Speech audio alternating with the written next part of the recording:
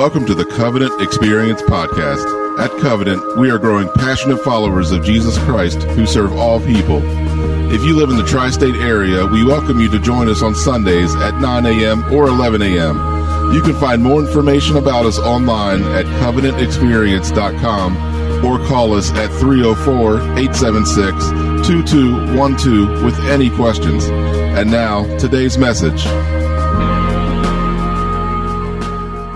Well, we're in a series called The War, a series that has been moving verse by verse through the 6th chapter of Ephesians, extrapolating from there to other texts in the Word of God that will shed some light on Ephesians chapter 6 for us as it concerns the subject of spiritual warfare.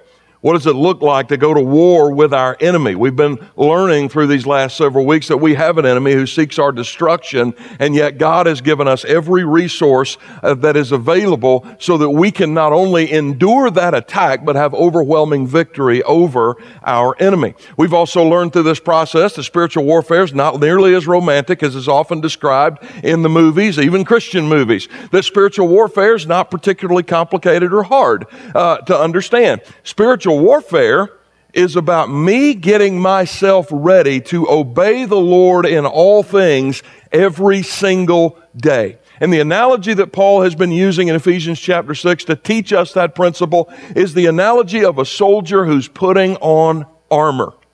And so we've looked at several pieces of that armor already over the summer, and we continue today with Ephesians chapter 6, verse 16, and we come today to this piece of instruction.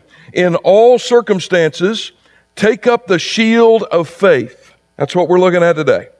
With which you can extinguish all the flaming darts of the evil one. Now, we've already learned that when the scriptures speak of spiritual warfare, they tell us, Paul tells us in verse 10, actually, very, very early in this section of the scriptures, that we do not wrestle against flesh and blood. My enemies are not people of another religion. My enemies are not people of no religion. My enemies are not people who think differently than me, act differently than me, prefer different things than me. My enemy is Satan. Everyone else is someone that Jesus died to save. This is what Christian teaching would teach us and would commend to us. And yet, at the same time, we have to be careful that we don't so spiritualize this battle that we don't understand, that we fail to understand that even that which is spiritual can also be very tangible. Just because this is a spiritual battle doesn't mean it's less real than a tangible battle that you might engage in with the senses. We're reminded that those spiritual threats are very real. And to illustrate that point, Paul illustrates here that with the analogy of flaming darts. Some translations will say a flaming arrow or a fire-tipped dart. In the ancient world, these were actually javelin-type weapons, and sometimes they would be thrown by the enemy. Sometimes they would be launched by machinery, and the best machinery at least you could use in ancient warfare, toward an enemy. But before they were launched or thrown, they were lit on fire, which I think sounds kind of fun. Because I had a ball on the 4th of July, I'm just going to tell you. And so, but they would light these things on fire, and then they would send them out toward the enemy. And of course, as that javelin gathered speed and the oxygen in the air would catch that flame would get bigger. And by the time it got within proximity of the enemy that it was seeking to eliminate, that flame was huge, it was intimidating, and it was threatening. And so to protect soldiers going into battle against those weapons, soldiers were issued a shield. Now, sometimes when you think about a shield, you think about this small sort of oblong thing. They had one of those as well for close quarter combat. But when Paul speaks about the shield of faith, the word he uses in the Greek language is actually the word that corresponds to this instrument right here. It was actually about 4.5 feet tall and about 2.5 feet wide. In fact, even though the technology has obviously progressed exponentially over the last 2,000 years, the concept really hasn't changed all that much. So if these guys were being issued this stuff in the 21st century, it would look something like this. It's great to have friends in law enforcement. I've been playing with all kinds of tools and everything else. This is a riot shield. Right? And so what it does is if you've got an unruly crowd and you've got to get control of them, otherwise there's going to be mass pandemonium and destruction in a city or in an area some way, you use this shield interestingly enough, as you're moving toward the people that you're trying to get control of. And so what this will do is it will repel, well, this one actually won't, because it's just this is Shepherd University Police. So this one's actually not bulletproof. They wouldn't let me have the bulletproof one. I don't know. But imagine for a moment that it is. All right? So whatever is going to get launched at this thing, whoever gave me this must have been a lefty. Whoever's going to launch anything against this thing, it's going to get repelled, because you're going to hold it up, and you're going to have other police with you side by side, and you're forming kind of a human shield. And guess what's happening? You're not just repelling the firepower that's coming towards you. You are repelling it as you continue to move forward.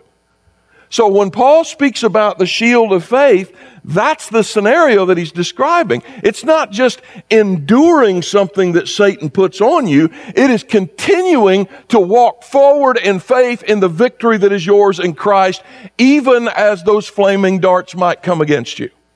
That's the reality that he's describing. And that is available to every single person in front of me right now. The shield of faith. But in order for us to understand how to use that shield in a spiritual standpoint, we've got to understand what faith is. What is faith?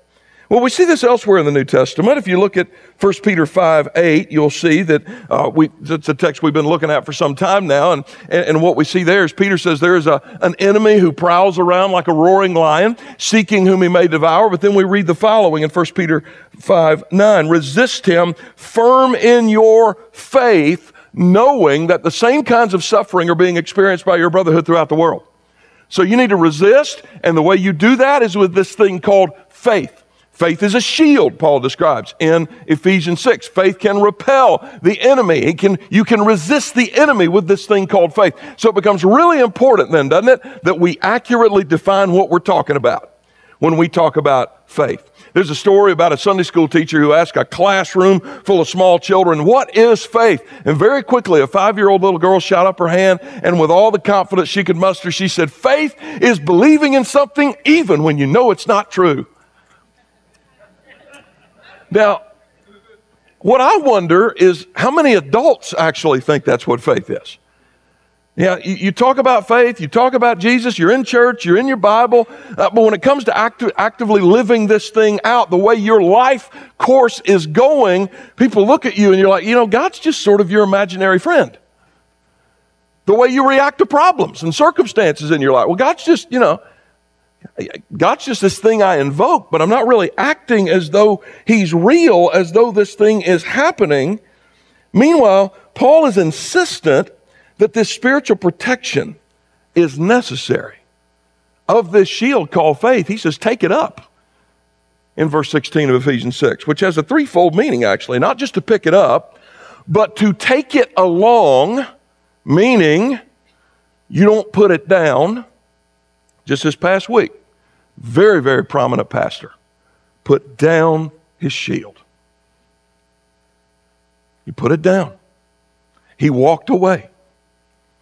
He said the philosophers call this deconstruction. The Bible admittedly calls it falling away. I am no longer a Christian. Now, when I see something like that, it makes me afraid. Rightfully so. It makes me appeal to my Heavenly Father.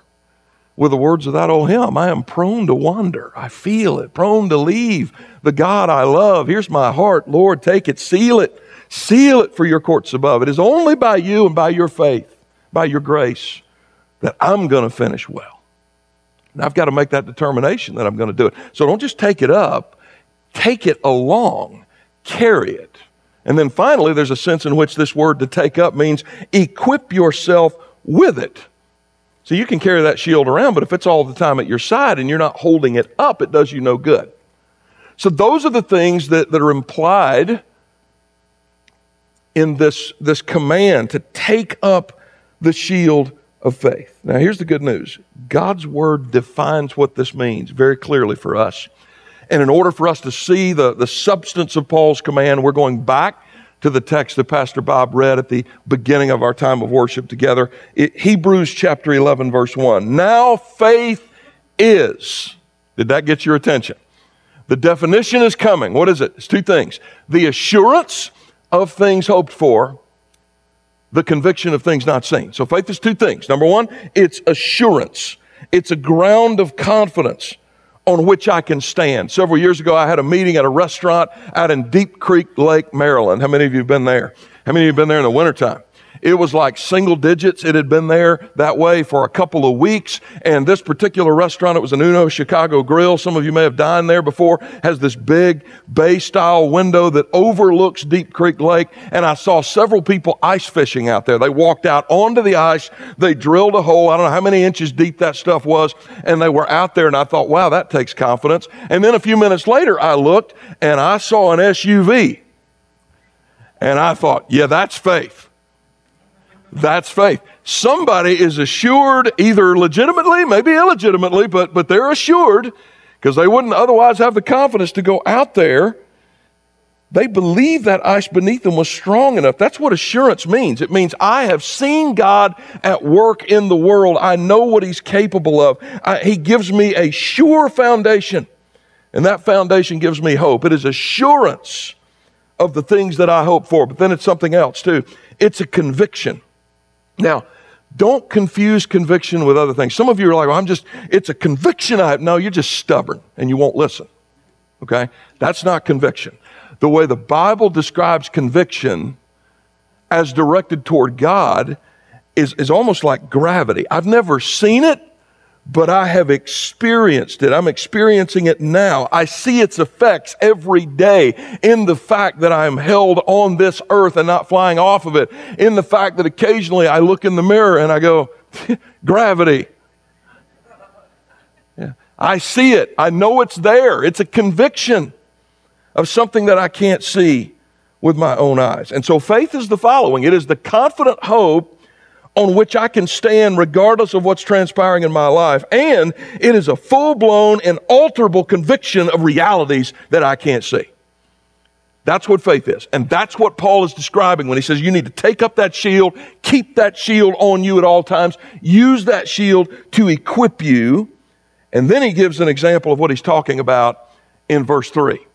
He says, by faith, for example, we understand that the universe was created by the Word of God, so that what is seen was not made out of things that are visible. So if you have faith, the assurance of things hoped for, the conviction of things not seen, means that among other things, I believe that everything around me that I can see, and even the things I cannot see that are tangible, ultimately they're a part of the created order, were created. They were spoken into existence by the Word of God. I wasn't there, so there's a lot of questions that I can't answer, but I've seen evidence of it. Psalm 19:1 says that the heavens declare the glory of God. Romans 1:20 and 21 tells me that the existence of God has been proven to all of humanity by the created order itself. And so I look around and I see evidence, and based on that evidence, I stand firmly on the conviction that there is a God. And this is the shield that Paul describes that protects us from those flaming darts that are thrown at us by the enemy. You know, I think sometimes about the first people that would have ever read this letter, the letter to the church at Ephesus. Some of those people were Roman soldiers. I think about how these words would have fallen on them, those familiar with ancient warfare, particularly those who were soldiers who had served in forward areas, perhaps on behalf of the Roman army, and they would have instantly recognized the analogy. Post-traumatic stress syndrome was not a thing back then, or at least wasn't something that culture was aware of in the first century. But I can almost imagine words like that triggering those who'd been affected by those kinds of experiences, who were sitting in the congregation hearing those words, because the picture that it paints is an intimidating one. If you can imagine hundreds, maybe even thousands of those javelin-type instruments being thrown or launched in your direction, having been previously lit on fire, and as it sails through the air, the oxygen is igniting that fire all the more, perhaps even connecting the fire on this one with this one and this one with this one, until it grows and grows and grows, till when it gets in your proximity, the proximity of its target, it looks like the entire sky is on fire and falling on top of you. That's the fierceness of the battle that Paul describes here. And you know, You really don't have to have military experience to understand that, do you? Some of you may have never served in a forward area, but you're suffering from something right now, and it feels like the sky is on fire. There are so many stories that I'm familiar with in front of me and that will be in the next service, and the confidentiality of my office will always be guarded, but you've trusted me with those stories, and you just need to know, as I prepared this message, I have thought of you, every one of you, your marriages, your children, your job, your finances, whatever those problems were, and your pastor has prayed for you, and I can tell you this: you are not alone. You are surrounded by people who either are at present or have in the past, and if neither of those are true, they will in the future, feel like the sky is on fire coming down on top of them. You are not alone. You are surrounded by others. And what I want you to be encouraged by today is that there's a confident hope that you can stand on based on a conviction of realities that you may not be able to physically see right now. The shield of faith doesn't just protect you from that. God's plan for you right now in the midst of that fire-filled sky that feels like it's coming down on you isn't just to kneel down like this and hope that none of it catches you. It is for you to throw that shield up in front and continue to walk through the flames.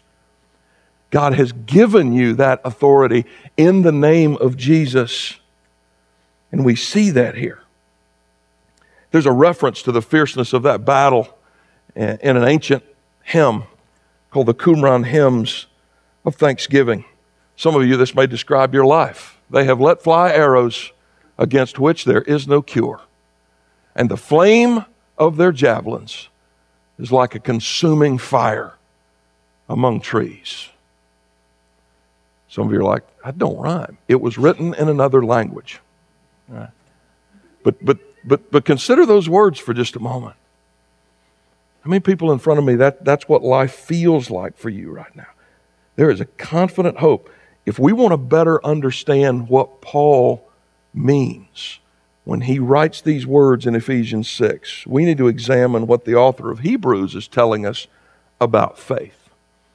That shield with which Paul tells us you can extinguish all the flaming darts of the enemy. Three things. Number one, faith is available to everyone. Everybody.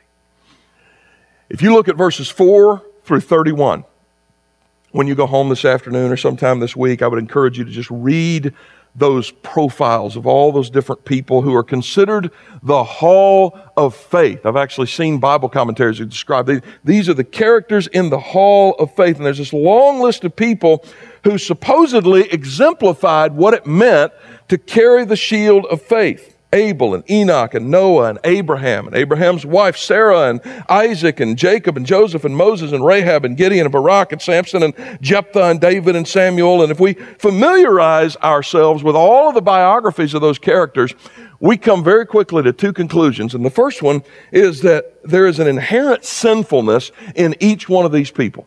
Sometimes you think, well, I got to get to a certain level of holiness, or I've got to get to a certain level, and then I can pick up the shield of faith. And I would submit to you, brothers and sisters, you can't pick up the shield. That's the first thing you got to do. Otherwise, you're never going to get to those other things. And that is proven in the lives and the biographies of these characters. You know, sometimes it's easy to romanticize Bible characters, isn't it? Like David and Goliath. Yeah, we forget about that whole thing with Bathsheba. Or we minimize it, you know. We try to tell people living in sin, well, you're like David. That's not a good thing. It's not. And so you look at the biographies of these characters, and man, you're like, wow. It's easy to lionize people. You know, our church belongs to a network of thousands of other churches that, among other things, support 6 theological institutions of higher learning that train pastors around the country. One of those institutions, several years ago, built a new chapel on its campus, and they put up stained glass windows, and they etched into those stained glass windows the pictures of men, mostly, I think there was 1 or 2 women in there, who had led with distinction this network of churches. Heroes of the faith. About a year ago, it was discovered that more than one or two of those people etched into those stained glass had actually covered up sexual assault. So those stained glass windows have been removed. Now, it's one thing to respect your leaders. Hebrews talks about that later in the letter, that you need to obey your spiritual leaders and submit to them, and respecting the office of pastor and deacon and those things. That's one thing. It's one thing to respect. It's quite another thing to lionize. There's only one Lion of Judah. I don't even like the whole reverend thing, to be honest with you. I mean, ordination's kind of a cultural invention anyway. And when I read the Bible, I only read one person called reverend. Only one. Just something to think about there for a moment, because when you lionize these kinds of people, you can fall into a trap. We got to be honest about this list. Abraham was the father of a nation. He was the fountainhead of blessing, which eventually was the Lord Jesus. And we should be thankful to Abraham and all of his progeny for that. But Abraham was also a coward who was willing to pimp out his own wife in order to save his own skin. We forget that. Jephthah made a foolish and reckless vow to God that cost him the life of his own daughter. We could go on and on about these biographies. The author's point inherent in each of these biographies is that these were not great men. These were men and women who had faith in a great God. So whatever's going on in your life right now, that should be the object of your faith. It's not how great am I, how wonderful am I, how impressive am I? Not very. But we serve a great God, and we need to have faith in that God. Here's the second thing we see when we look at all these biographies, and that is the invitation of every single person. Not only should we not lionize people that we assume to be great, we should not assume the worst about people that we might be in our own minds prone to marginalize. Think for a moment about Rahab, who makes this list. She's a Canaanite prostitute. I mean, I don't know about you. Wouldn't that be the person you would at least expect to be a person of faith if you saw them on the street? Pun intended. Would you really look at them and say, look, but as it turns out, when the Israelite spies used her home as a staging center, she expressed a greater faith in God than many of the cowardly Israelites on the other side of the river. And the result of that faith is that she will go on to marry one of those two spies, a man by the name of Salmon. And together, she and Salmon will have a child, a son named Boaz. If you know or are familiar with the rest of the story of the Hebrew Scriptures, you know that it is Boaz who is one of the heroes in the story of Ruth. He marries this widow woman named Ruth, and the two of them have a son. His name is Obed. Obed then goes on to have a son named Jesse, and it is Jesse's son David who will go on to become one of the greatest kings Israel has ever known, and a man they continue to celebrate today, a man whose star flies on the flag of the current nation state over in the Middle East. I want you to think about that for a moment. That's what faith does. It takes a Canaanite prostitute and it transforms her into the great-grandmother of King David. So whatever's going on in your life, faith can change it. Faith can give you that new perspective. And I want you to see that. Take up the shield of faith. See His existence and His providential work above everything that life is throwing at you right now, because that faith is available to all, and that's a good thing. Because the other thing we learn in this text is that faith is essential for faithfulness. Don't just take it up. Keep it up. Keep it up. Don't lay it down like a famous pastor did just this week. You keep it. You keep it in front of you. Verses 32 to 38 reveal two groups of people who prove to us that this is sometimes easier said than done. Keep faith. You ever been through just a mountain of trouble and somebody said, just keep believing, and you wanted to hit them? Yeah. Well, these verses, I don't know if they'll encourage you or not, but you should at least be able to identify with at least one of these two groups of people whose lives were characterized by vastly different experiences. And the comparison of these two groups illustrates the reality of what we've just learned. Faith really is about the unseen and not the seen. It really is. We have a tendency sometimes to inaccurately correlate faith with success. It's why we like to hear successful musicians, successful athletes, successful Hollywood stars who talk about God and occasionally mention Jesus. One guy got up to receive an award, I think it was about a year ago, and I heard Christians all over social media, and even some of you, and I love you, but they were like, oh, isn't that wonderful? And if you'd listen to the guy for a minute, he really didn't say anything. He talked about God. It's like we're associating the success of a guy who's got a lot of cameras on him with excellent faith, with good faith. That not only sets us up for a fall, because occasionally those people do fall. They will put their shield down or demonstrate that they never had it in the first place, and then it leaves us emptied out.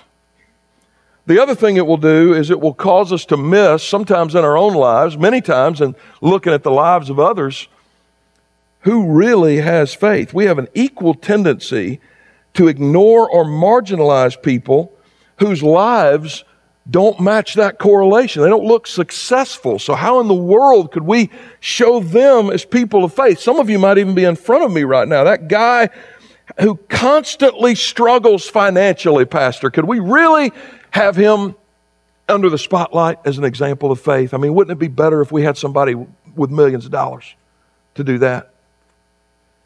That single mom who always seems to be dealing with chronic health issues, I mean, can she really be an example of faith? Is she really? There may be some of those ladies in front of me right now wondering, yeah, can I really? Because I've felt the fire's coming down on me. Can I really feel that way? Pastor, you really telling me a homeless person can be a model of genuine faith? Is that really what you're telling me? That those parents whose kid went buck wild, can they really be models of faith? Can we really hold these people up? When we think like that, it is almost as if we're saying, you know what, the cross and the resurrection is just not enough. Jesus needs my success story. That's dangerous ground to stand on. That's almost like this riot shield, which looks bulletproof, but it's really not. You can't set yourself up that way. And one of the things that we see that confounds and just obliterates that kind of thinking are two lists of people. Take a look at list one. Who through faith conquered kingdoms, enforced justice, obtained promises, stopped the mouths of lions, quenched the power of the fire, escaped the edge of the sword, were made strong out of weakness, became mighty in war, put foreign armies to flight, women received back their dead by resurrection. Now that sounds like faith, doesn't it? Look at list number 2. Some were tortured, refusing to accept release so that they might rise again to a better life. Others suffered mocking and flogging, and even chains and imprisonment. They were stoned. They were sawn in two. They were killed with the sword. They went about in skins of sheep and goats, destitute, afflicted, mistreated. Which group would you prefer to be in? Yeah, anybody with a brain goes, give me number 1, right? What the author of Hebrews is pointing out here is that you don't always see the example of genuine faith tangibly produced in some kind of prosperity. We are so image conscious, as if Jesus is going to look bad if we announce that we know Him and that we're hanging on to Him in the middle of moments that are trying for us. And some of you want to, like, man, I love my pastor, but why does he hate the prosperity gospel? This is why. Because when I hear people say God wants you healthy, wealthy, wise, never have any problems, if you're experiencing any financial difficulty, if you're experiencing any sickness, if you're experiencing there's something going on with you. There's a lack of faith. And I don't listen to that as a theologian, because I would have an aneurysm. There is no theology in that. I listen to that as a pastor, and I think about the stories in my office, and I think about how words like that, unintentionally I'm sure, but beat so many of you down. It's why I tell you to turn that crap off. One preacher put it this way: I can't be a blessing to people if I'm poor and broke. Jesus had to borrow a donkey He had to borrow a room. He had to borrow a tomb. Yeah, I'm not going to believe that about you. If you feel like the fire is coming down on you, you need something better than that, brothers and sisters, to get you through that fire. I'm going to choose to believe what the Word of God says about you, whether you're in list number 1 or list number 2. There's nothing wrong with success stories. We'd all rather be there. Here's what I'm going to believe. This is what the Word of the Lord says about those people. Look at Hebrews 11:38. Of whom the world was not worthy. Wandering about in deserts and mountains and dens and in caves of the earth, this pastor chooses to believe about you what the Word of the Lord says about you. Look, success stories are great. They're fine. But more powerful still are people who can't seem to catch a break, who seem to suffer one gut punch right after another, and who in their suffering refuse to put down the shield of faith and choose to believe in the Lord Jesus. And I choose to believe about you what the Bible says about you. The world is not worthy of you. I choose to believe that. And in fact, if this describes you, you're in pretty good company. Look at what Paul said about himself in his own ministry in 2 Corinthians chapter 4. We are afflicted in every way, but not crushed. Perplexed, but not driven to despair. Persecuted, but not forsaken. Struck down, but not destroyed. Always carrying in the body the death of Jesus, so that the life of Jesus may be manifested in our bodies. He's talking about prison experiences. He's talking about being beaten. Real faith is not dependent on me changing my reality or even me somehow foolishly trying to declare a new reality. Real faith, brandishing the shield that makes you impermeable to Satan's attack, is dependent on you submitting to God's reality. This is available to everybody. It is essential for you to be grounded in this way. And the third thing is, this shield brings ultimate victory. Look at verses 39 and 40. And all these, though commended through their faith, did not receive what was promised. You're like, what? Since God had provided something better for us, remember, faith is the assurance of things I hope for, not necessarily already possess. It is the evidence, it is the conviction of things I cannot see. There's something better out there. That apart from us, they should not be made perfect. Even the successful ones in list number 1 did not see everything that was coming to them. They didn't see their earthly success as part of that ultimate reward. I mean, they were glad to have it, but they knew there's something better on the other side of this. Most of the time when we speak of satanic attack, we describe it in terms of those tangible things, don't we? Suffering and poverty and destitution and hopelessness. And conversely, when we speak of the blessing of God, we talk about prosperity and abundance and good health. And we look at this picture of this brand new car I got. Hashtag blessed. Look at me and my family on vacation. Hashtag blessed. We don't understand what it means to be blessed. Now, it's okay to enjoy those things. It's okay to be thankful to God for them. James tells us that every good and perfect gift comes down from the Father of lights, with whom there is no shadow or shifting or turning. So we could be absolutely thankful. But do not, brothers and sisters, conflate thankfulness with blessedness. They are two different things.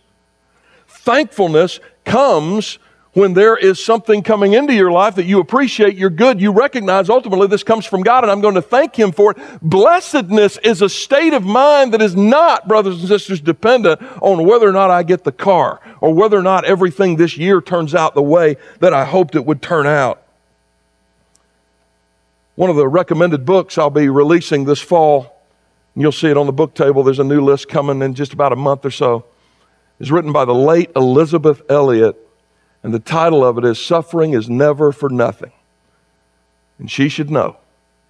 She should know. In 1956, she and her relatively new husband, Jim, and their toddler daughter left Wheaton College in Illinois to the Amazon jungle to reach the Waodani Indian tribe, a savage, dangerous tribe. And it was not long after that until her husband, along with a number of his fellow missionaries, were brutally murdered by that tribe. If Twitter had existed during that time period, I can almost see just found my husband's speared body on a sandbar next to his airplane that they completely took apart. #blessed. And we would think, man, what a crazy woman that is to say something like that. But years later, her decision, along with some of the other women who'd lost their husbands, to take themselves and their infants and their toddlers back into that jungle to take the love of Jesus to the people that had murdered their spouses, resulted in hundreds of the Waodani coming to faith in Jesus Christ. Brothers and sisters, blessed is exactly the word you're looking for. And the only way you do that is with the shield of faith. When that fire is coming down, you throw that thing up and you keep moving forward and you say, I'm going to be obedient no matter what. Nothing will keep you from the deadly conflation of blessedness and thankfulness like these two lists of people in Hebrews 11. These people, both of them, understood that the ultimate promise doesn't come in this world, but the next one. So those who suffer can persevere. Those that can have a comparatively easy life don't need to get blinded by the present. Both believed God had something better for them. Look at these words in 1 Corinthians 2:9. As it is written, what no eye has seen, nor ear heard, nor the heart of man imagined, what God has prepared for those who love them. You cannot see it. It is not tangible. But there should be a conviction that it is no less real. There is a more real reality on the other side of the veil, and I am headed toward that. Brothers and sisters, that will not just help you live to the glory of God, it will help you die to the glory of God. How many bedsides have I been at of people who claim to know the name of Jesus, some of them filled with fear and depression. One guy went months with a chronic illness toward his death. I never saw him without tears. And all he could talk about was everything he was leaving behind.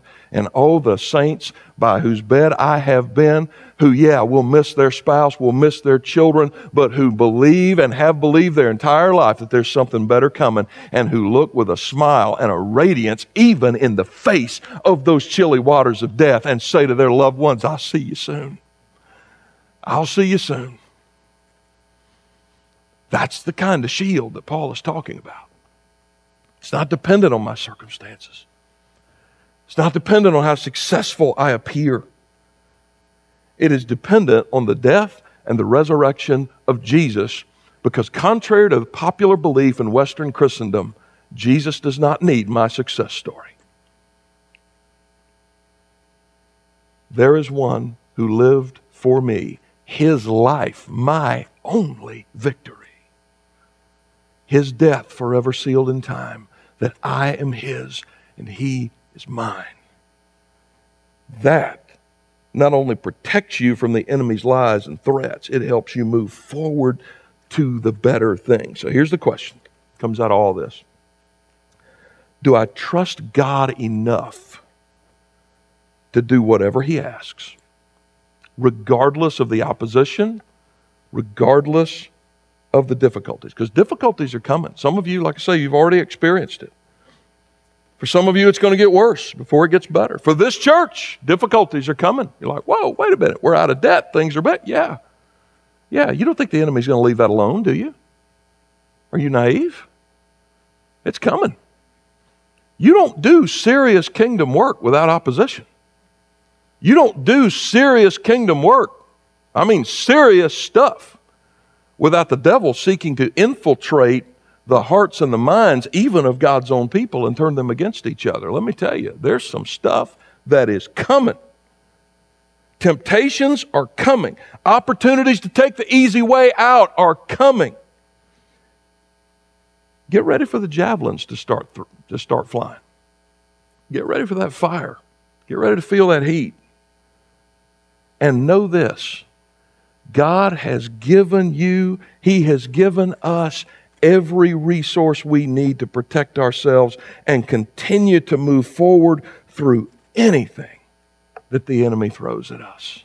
Take up the shield of faith. Let's talk to the Father together, shall we? Lord Jesus, I thank you that you have not left us without everything we need. You have not left us as an irresponsible parent leaves orphans. Father, you have sent the Holy Spirit.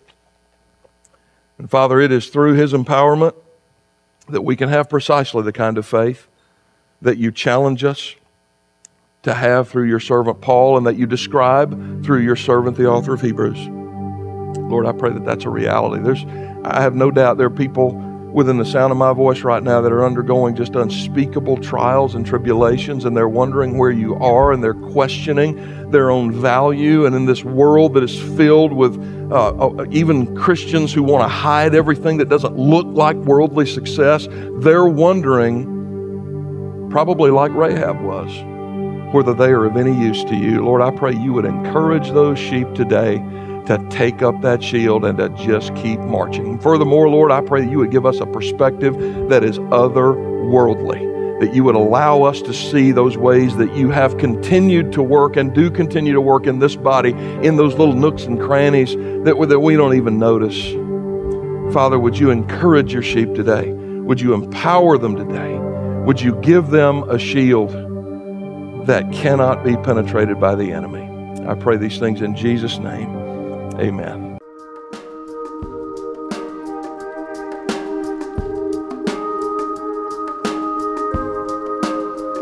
Hi, everybody. Pastor Joel here, and I am so glad you stopped by. I pray this podcast helps you in your walk with God. And if you're listening with questions about faith of any sort, God is not afraid of those questions, and neither are we. Join us any Sunday morning at 9 o'clock or 11 o'clock in the morning. If you're new to our area and looking for a church home, I hope we'll see you soon and have the opportunity to welcome you properly and personally through our doors. And if you live in the tri-state area, but you're already a part of one of the other phenomenal church families here, I pray this podcast has been a great addition to the primary teaching you already receive from your local pastor, and that you've been better equipped to serve your own church family. So let's all go make Jesus famous this week. Share his love every chance you get until we meet again. And God bless you.